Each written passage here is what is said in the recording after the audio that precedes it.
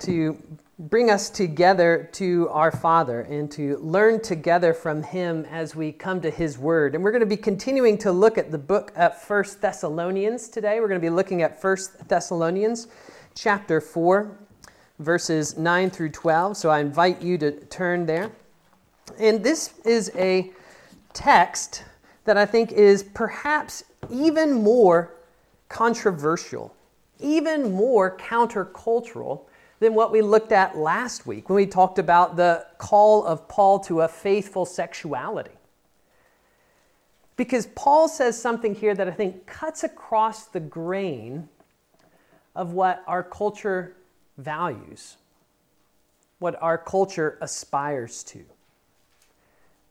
You know, you may be familiar with the recent controversy around a certain adult beverage and their selection of a certain influencer to be a part of their brand and getting their brand out. And the way that it's caused controversy because some people dislike this influencer and this influencer's sexuality and gender identity. And because of that, people are like, well, I don't want to hold to this brand anymore.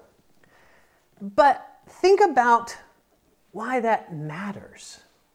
Why does it matter to us? Because in some way in our culture, we say that if this person who is an influencer is connected to this brand, then I don't want to value them because I don't value that person. But this brand is selecting an influencer or asking an influencer to be part of that brand because there's something about our culture that says if someone is well known, if someone is famous, then they matter to us. They're important to us. In our society, we value influence through fame. In our society, we aspire to be well known.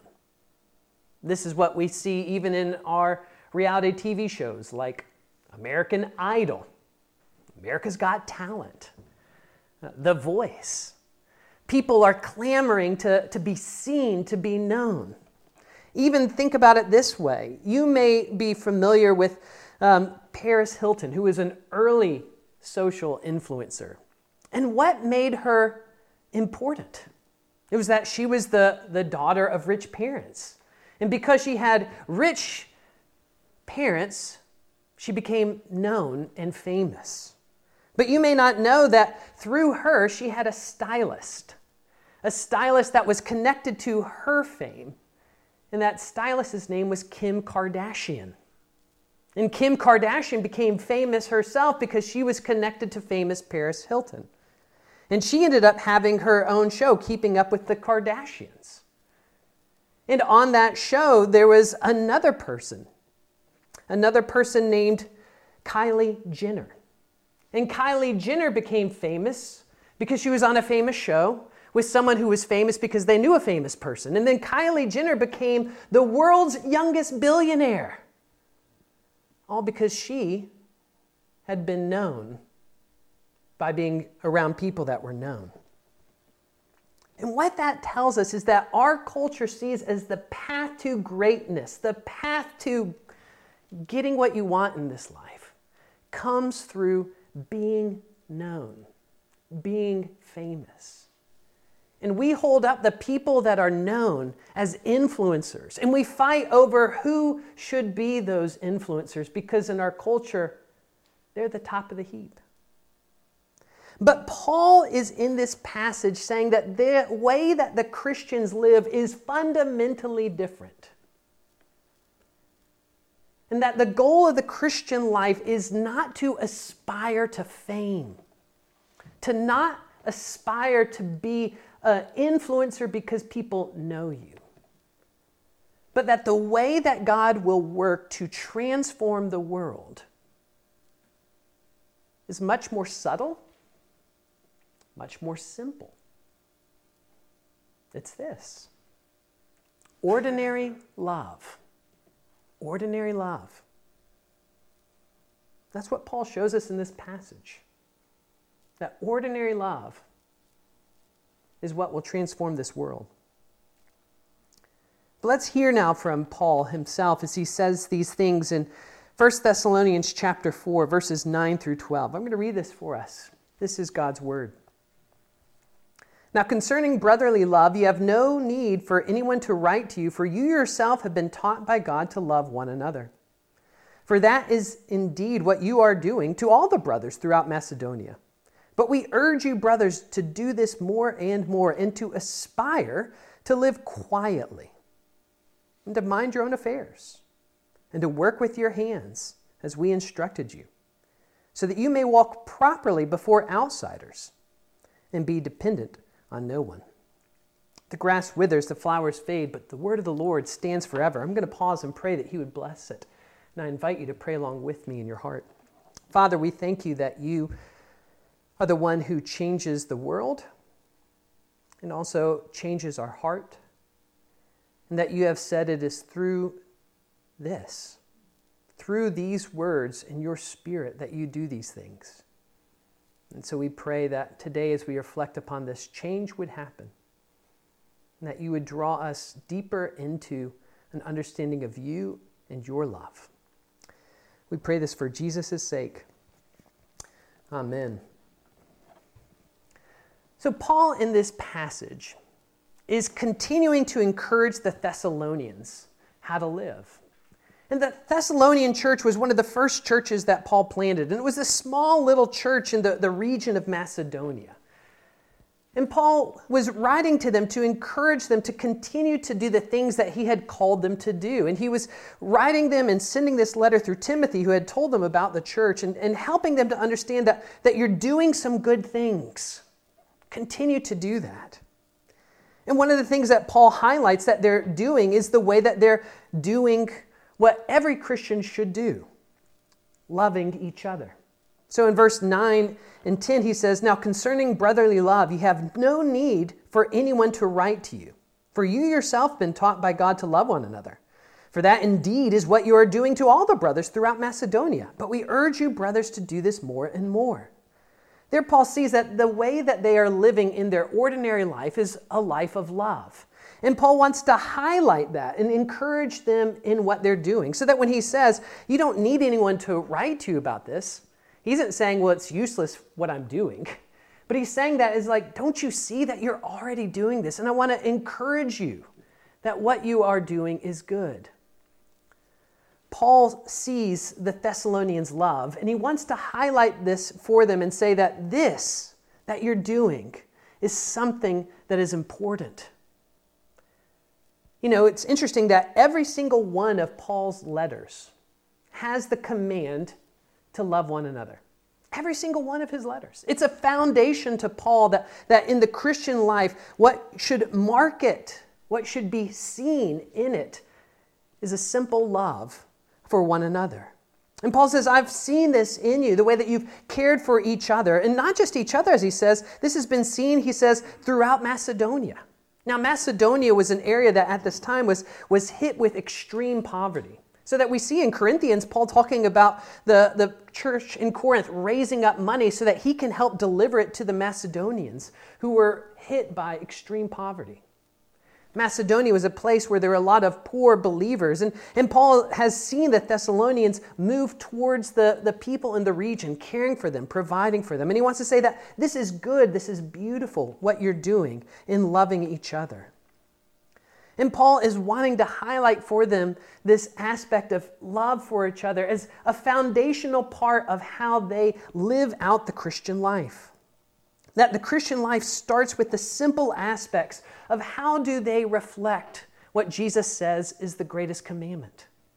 What is the greatest commandment that Jesus taught his followers? It's to love the Lord your God with all your heart, all your soul, all your mind, and to love your neighbor as yourself.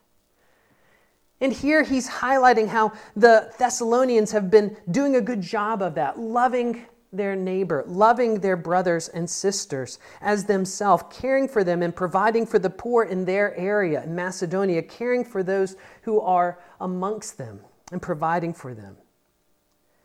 And Paul is highlighting it because he says that this itself is something that helps the gospel go forth. That this itself helps people to see and understand the nature of God. And he does this by reflecting on the fact that he says that this is something that I want you to do more and more. Do you remember that from last week? More and more. Last week, when we were looking at that earlier part of chapter 4, Paul calls the people into Thessalonica to be continuing to seek to please God more and more. More and more. Paul is there calling for a striving, a continuing effort to do something not just as you have done it, not just resting on the past work that you've done, but to continue to strive to do something more and more. And he's highlighting two things that he wants them to do more and more. In the beginning of chapter 4, to seek to please God in their life of holiness. And here in this section, to seek to love others. And as Paul's thinking about these two things, these pieces of the Great Commandment, Paul says that these are things that you need to aspire to do in your life. Aspire to live out in your life. And this is why he goes on to say in beginning of verse 11, aspire to live quietly. Now, what Paul is doing is he's building for them a foundation of what they should seek to strive for, what the ambition of their life should be, that the thing they should strive for, the ambition of their life, is to embody in their life holiness, to embody in their life godliness, to embody in their life the character of God, so that through their life, God might be seen. We reflected on that a bit last week, that sexuality mattered to Paul because in a way it reflected God. It reflected God to the world and to ourselves, that what you do in your body matters because it speaks to you and to others about your belief in God and what God is like. And here again, Paul is saying that what you do in your body matters because what you do reflects to you, reflects to your brothers and sisters in Christ, and reflects to the world what God is like. And Paul says your ambition, your aspiration is not for people to see something about you, to not live loud, to not advance your brand, but to aspire to live in a way that reflects God, to do more and more just the simple aspects of what Jesus says was the greatest commandment. To love the Lord your God with all your heart, soul, and mind, and to love your neighbor as yourself. And Paul says that this is what should be the aspiration of a Christian, to aspire to live a quiet life. Now that word aspire is sometimes translated ambition. It's what Paul uses when he talks about my ambition is to preach the gospel or my ambition is to please the Lord. He has in mind a sense of striving, a sense of effort, a sense of focus on doing something that will bring God glory, that will bring God pleasure, that will bring God delight in his life. And he's holding out to this church of the Thessalonians saying that as you are thinking about your life, what is it that is your ambition? What is it that you aspire to? What is it that is what you value the most? And in our culture, what we value the most is to be famous, to be seen, to be known. But isn't it so remarkable that Paul says the opposite is the goal of a Christian? To aspire to a quiet life. Because the goal of a Christian is not to be seen for who we are. The goal of a Christian is not for our name to be seen as good. The goal of a Christian is not for Chuck to be held up and Chuck to be glorified. The goal of a Christian is for God to be seen through us, for God to be seen working in us, for the character of God to be manifested in our life. And Paul is wanting the Thessalonians to see that the most powerful thing that they can do is to continue what they are already doing. Simply loving each other, simply loving God. And this is important for us to remember because so often we as the church and we as individuals can get sidetracked in our basic Christian life because we seek to find something extraordinary to make our message pop, to seek for something extraordinary to make the gospel go forward. So we can easily put an emphasis on strategy. We can easily put an emphasis on size. We can easily put an emphasis on marketing and saying, if we do these things, if we do those things, then the gospel will go forth. Then people might come to faith. But Paul says that those extraordinary things are not what shows God, but what shows God the most is when his character is seen most clearly. Do you believe that the most compellingly beautiful thing that this world could see is God's character? Do you think that what your neighbor needs, your coworker needs, that the people here in Fuquay Arena need to see them most to come to faith is God's character? If you do, what does that say about the way that you view God's character? If you believe that what they need to see most is his character, that means that you think that it's what's most valuable, most beautiful, what's most compelling in your life.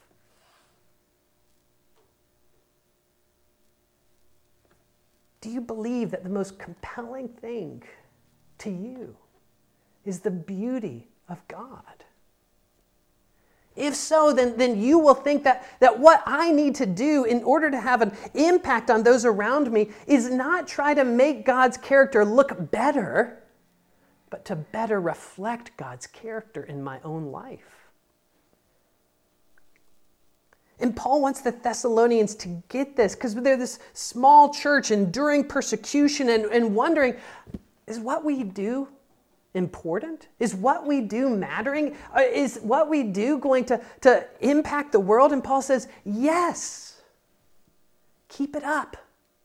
Continue to seek to please God in your day-to-day life. Continue to love one another and leave the results to God.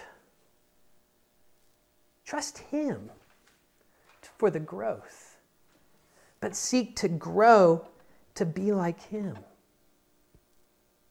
Yeah, I hope that this is an encouragement to y'all as a church. That you don't need to worry about your size.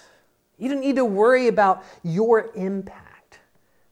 But you need to continue to do what you're doing. Faithfully loving each other.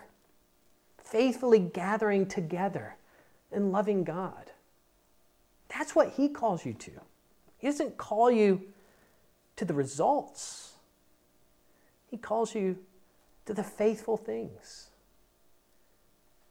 And continuing to do those faithful things speaks to yourself that what is most beautiful to us is not being famous, not being large, not having an impact, but what is most beautiful to us is the character of God.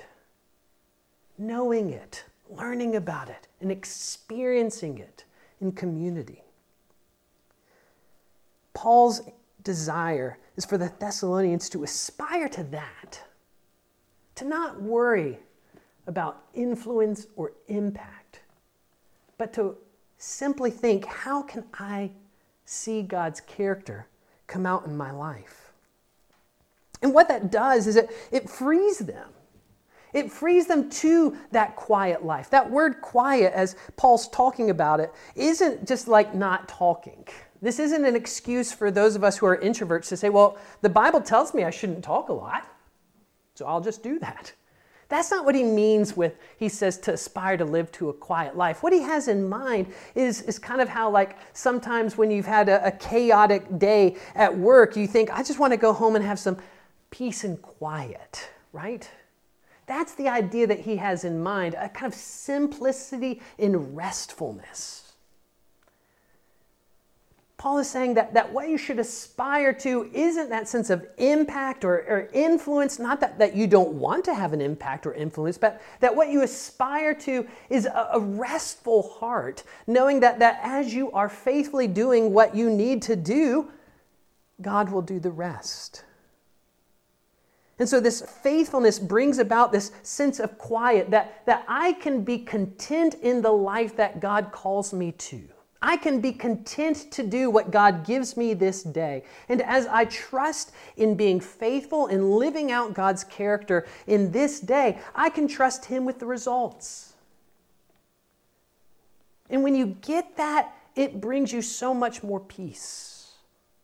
When you get that, it brings so much more of that peace and quiet we all long for.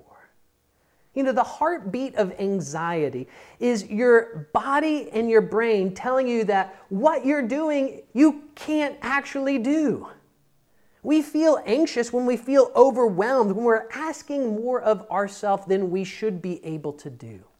And anxiety is a gift of God that's like a dashboard light that says, hey there, tiger, you need to slow down. There's something that you are asking of yourself that you weren't meant to do. That is beyond you. And so Paul says that the goal of a Christian life is to aspire to a quiet life, a peaceful life, a restful life. Not just being quiet, but having that quieted heart that is content to do that day what God brings out to you to do. A simple life of living faithfully towards Him. And Paul sees this as sometimes creating a problem in the way that we can miss this when we try to have an influence. We can miss this when we try to impact others. He says the goal is to love one another, but he says that you get into problems when you try to do that in a way that you shouldn't. So he says, aspire to live a quiet life. And then he follows this up with, and mind your own affairs. Now, why does he put that next? It's because it's easy to, instead of focusing on what we need to do each day, to look around and point out to others what they need to do. We see this in our family. We see this when somebody points out what someone is doing is wrong, and the gut response is always, well, they're doing it too, or well, they're doing it that way. We all are like that, right? That when someone points out something about us, our gut reaction is saying, well, they're doing it wrong too, or they're doing this wrong as well. And why is it that we want to deflect a sense of our own failure back on someone else's failure? It's because most of us don't want to deal with ourselves. Most of us would rather deal with other people's problems. Most of us would rather be distracted from our own sense of inadequacy, our own sense of failures, our own sense of brokenness, and instead meddle in other people's life. And this was apparently a growing problem in the Thessalonian church, because we see actually in 2 Thessalonians, Paul say again, brothers, don't walk in idleness. Because some of you, instead of being busy, are being busybodies. Paul burned the Thessalonian church. What a great quip, right? Instead of being focused on how they need to reflect God's character and grow in it in their own life, they were looking around to other problems and getting involved in that. And Paul says, that's not love. That's not holiness. That's distraction. So often, we get distracted with other people's problems and don't take care of our own. And one way that this happens is with politics. I don't want to wade into politics, but I know for myself that at times I would much rather focus on the problems I see in our political world than the problems in my own heart. And more often than not, I would easily get angry about the problems in our political world, but fail to have that same sense of anger at myself and the sins that are still clinging to my heart, and the ways that in my own life I am failing to do the simple tasks of loving God and loving my neighbor. And I can go down the rabbit holes of political commentary and articles with ease, because it's so much easier to look and see the faults in the political system and to be imaginative about how it could all be fixed if I was in charge. Then to stop and to be self-reflective on my own heart and the own ways that I am failing to do the simple task of loving my literal neighbor, loving my family well, and loving God.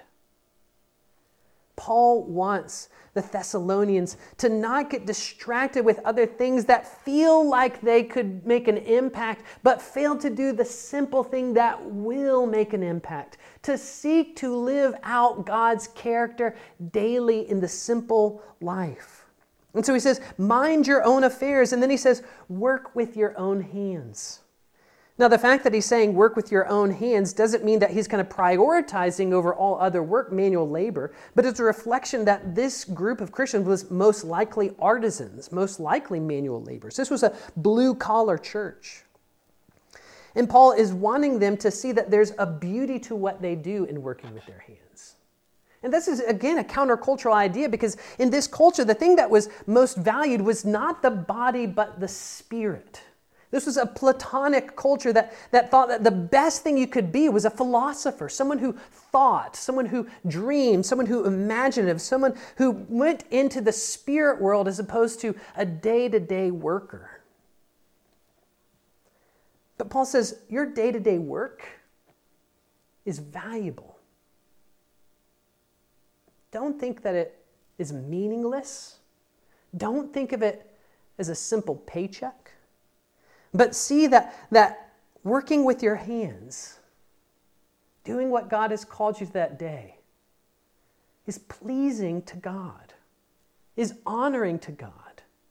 You know, Paul himself even modeled this to the Thessalonians. As he talked about earlier in chapter 2, he says, don't you see how I worked day and night so that I could provide for my own needs and not to be dependent upon y'all for provision?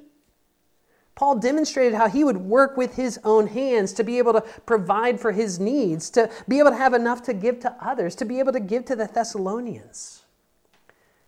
And Paul wants the Thessalonians to see that their work has that kind of value. It's a way that they love each other by providing for their own needs, by being able to have enough to care for themselves so that they have the opportunity, they may have abundance to be able to care for the poor.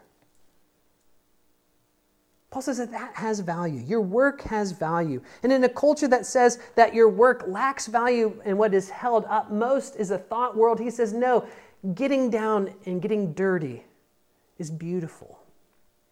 Because in that same way, you're reflecting God. Because isn't that what God did? He got down, he got dirty in the act of creation. He used his hands to be able to mold and shape the stars. He used his hands in a figurative sense to create this world. And when he created man, he took dust and he formed it and he breathed into it life. And we see this even in Jesus. What was Jesus' job? He was a carpenter. He made stuff with his hands. And the Creator God, in all of his glory, thought that that job was one worthwhile to glorify by saying that the incarnate God, in the majority of his life on this earth, would spend his time building things as a carpenter, working with wood, helping people make houses, chairs and tables. You ever think that that's the majority of Jesus' life? Simple, day-to-day working with his hands? And this is what Paul is wanting the Thessalonians to see, that this reality of daily faithfulness in what God provides you to is not something to look down on or to think that it doesn't matter, but to see this as something that transforms the world. So that he goes on and says that this is what we instructed you so that you may walk properly before outsiders and be dependent on no one. He's wanting them to see that as you're doing this, you're acting properly, you're walking properly, that your life is properly ordered, that this life is a life of love, to care for yourself, provide for your needs, to provide for your neighbors, to do what God faithfully calls you. And he says that this is what the outsiders need to see the most. A simple, faithful life. And that the cumulative impact of this is what is going out into surrounding regions, is what he says at the beginning of the book of Thessalonians, is causing people to hear about the gospel. That it wasn't that they were extraordinarily gifted preachers. It wasn't that they had an extraordinarily great social media marketing strategy. It wasn't that there was something extraordinary about them at all.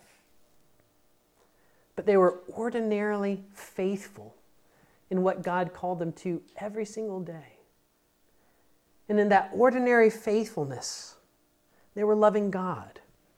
In that ordinary faithfulness, they were loving each other. And in that ordinary love, people were being changed. Because that is countercultural. To think that such a simple life can be so extraordinary.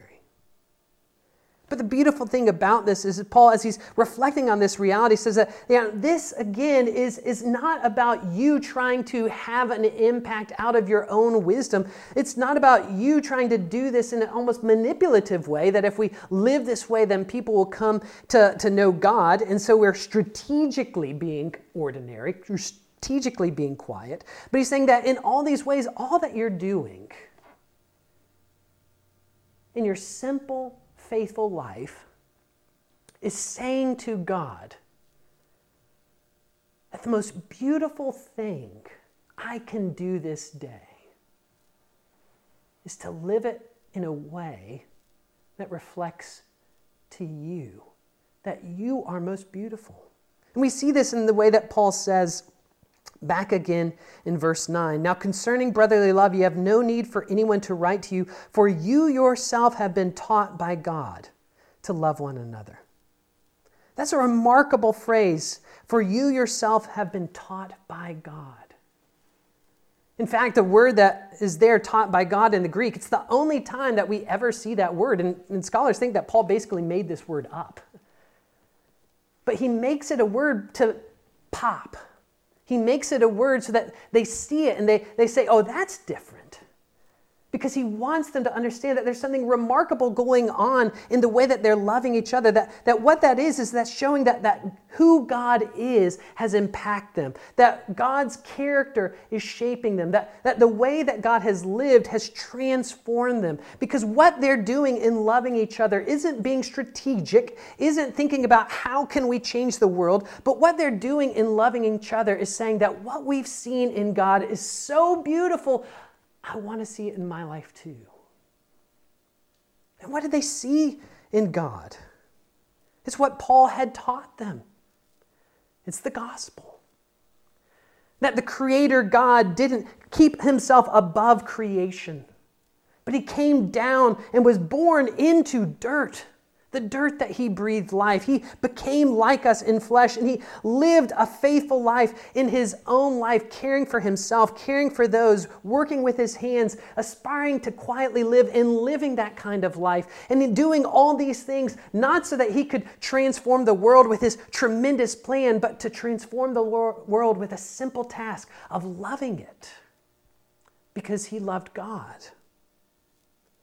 And the life of Jesus demonstrates this faithful love that he had towards others and towards us and towards this world. And that faithful love is what transformed the world. It wasn't Jesus' teaching. It wasn't Jesus' miracles. It was Jesus' love seen in the cross. That ordinary love proved to be extraordinary in transforming everything around them. And when we see that reality is beautiful, then that's what we aspire to. That's what our ambition is like, to seek to have that same kind of ordinary love with the confidence that that is what pops. that shows to God that it's not that I have to be better than you, greater than you. I have to take what you've given me and make it better because it's not good enough. But to say to him, who you are pleases me, and there's nothing more that would please me today than to live out your character. Because it's so beautiful for me to see in myself, so beautiful for me to see in others, because it's not me seeing me, it's not me seeing them, it's me seeing you. And that's what Paul wants the church to be.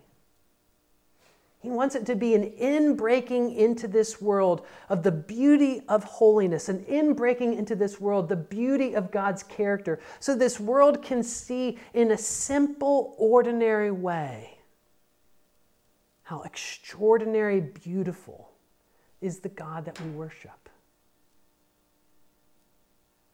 The more that we believe that that's what the world needs to see, the more that we are freed to simply be. There's a great demonstration of this in a person that I heard about on NPR. And it's a Lutheran pastor in St. Paul, Minnesota. And he actually is also an adjunct professor at the University of Minnesota. He went back to get a PhD. And while he was doing his PhD work, he needed a job to pay the bills because he had a family. And so the only job that he could find was to collect trash. He became a trash man, trash collector. And after he finished his PhD, he decided to keep collecting trash. And it's interesting why he does it. He says this, I don't want to say that this is more important than what I do as a pastor or a professor, but it's definitely important. You're doing something for people. And I think especially, I'm aware of that when it's hot outside, when it's really smelly, where there are a lot of maggots in the trash. But he says, as a garbage man, I probably know more about people than their pastor does. Because their trash tells me a story. He talks about one time he found a note written on the back of the envelope that says, I've tried and I've tried and I've tried and I just can't stand the pain anymore. And he said, he looked at it and he thought, my job is to collect the trash. And so he said, he stopped and he prayed for that person. And then he took out the trash. And he says that what reminds him day in, day out of the impact he's having is that every small thing, he says, every small thing that we do for other people is valuable, even if it is really small and unnoticed. And people have trash, and somebody has to clean it up. I think that captures this idea beautifully. That daily loving people, taking care of simple needs like taking out the trash, may be unnoticed, may feel unimportant. But that is simple, ordinary love that proclaims to the world that God's love is beautiful and extraordinary. Let's pray. Father, we thank you for your faithfulness to use our simple efforts, to use our simple lives, to allow your glory to be seen. Help us to rest in that, to appreciate that, and to aspire to that. We pray this for Jesus' sake. Amen.